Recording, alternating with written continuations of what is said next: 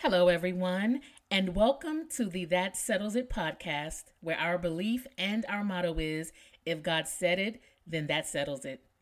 I am your host, Shondell Winfield, author, speaker, empowerment specialist. Remember to visit our website, www.thatsettlesit.us, for all things that settles it. You can catch replays of our podcast episodes and get some encouragement while you're there. Once again, many thanks to all of you who have downloaded and shared and who continue to listen to our weekly podcast episodes. We thank you, we thank you, we thank you. Okay, let's jump right into this week's episode. It is entitled, I'm going to be just like that old Pontiac. I'm going to be just like that old Pontiac.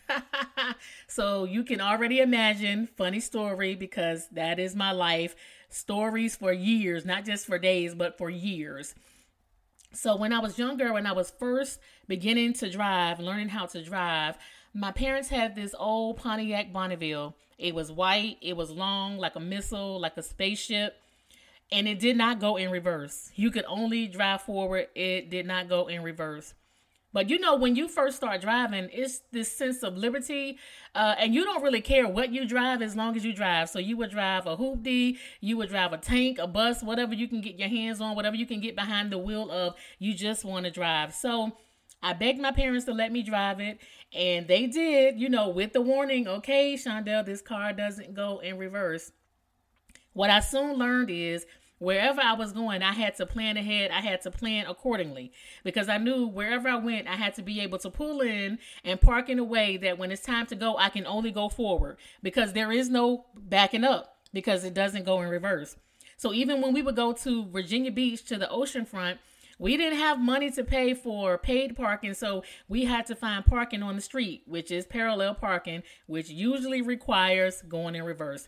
So I had to become very strategic and skilled driving and being able to parallel park this big long missile without putting it in reverse.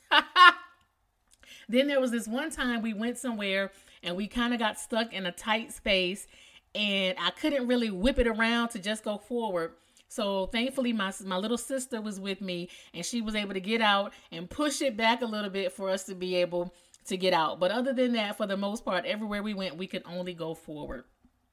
As I was thinking about this funny story, this crazy story, not too long ago, I just had such a great revelation. And that is, you know, I'm going to be just like that old Pontiac, only going forward. My mindset, my actions, you know, my plans, the way that I execute are going to be in a manner as such.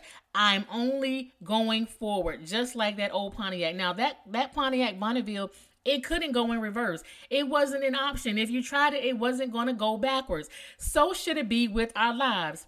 What I know is a lot of times when we face difficult times, hard trials, you know, we face difficult situations, what usually happens if we're not careful is we revert back to our old normal, to what is familiar, to what is comfortable, to what is safe.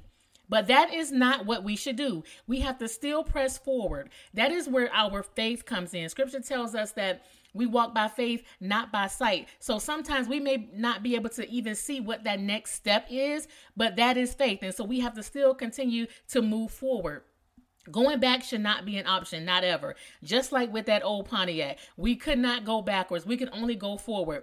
Second part of that revelation, remember I said we had to plan ahead. We had to plan accordingly. We had to be strategic wherever we went because we knew that we could only go forward. This is how our life needs to be. This is how we need to plan our lives. When we're setting goals, when we're making plans, when we're making decisions, we need to do so with the mindset that I can only go forward. Going back is not an option. I'm going to be just like that old Pontiac. I am not going back. I'm only going to go forward. I cannot go back. There's a scripture that says when, you know, once you have been set free, be not entangled again with the yoke of bondage. I'm not going back. I'm going to be just like that old Pontiac. I'm not going backwards. I'm not reversing. There's also another scripture that talks about, you know, when you go back to those old things, it's like a dog going back to lick up his vomit. Who wants to do that? No, this is not the time to go back. We cannot go back to what was once safe. We cannot go back to what was once familiar, to what was once comfortable. No, we have to be stretched. We're going to have to go forward. We're going to have to plan to only go forward in every area of our lives.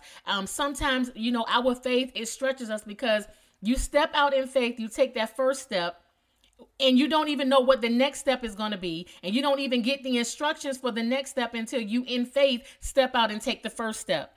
This is how it has to be. But we trust God. We believe God. He will never leave us nor forsake us. And he is not going to leave us open without giving us those instructions. But sometimes our faith is being tested and our faith is being stretched. But we believe him and we trust him. So throughout the rest of this week, throughout the rest of your life, really, I want you to just, if you don't remember anything else that I said from this week's episode, just remember that crazy story about that Pontiac, okay? And just say, I'm going to be like that old Pontiac Bonneville. I'm not going back.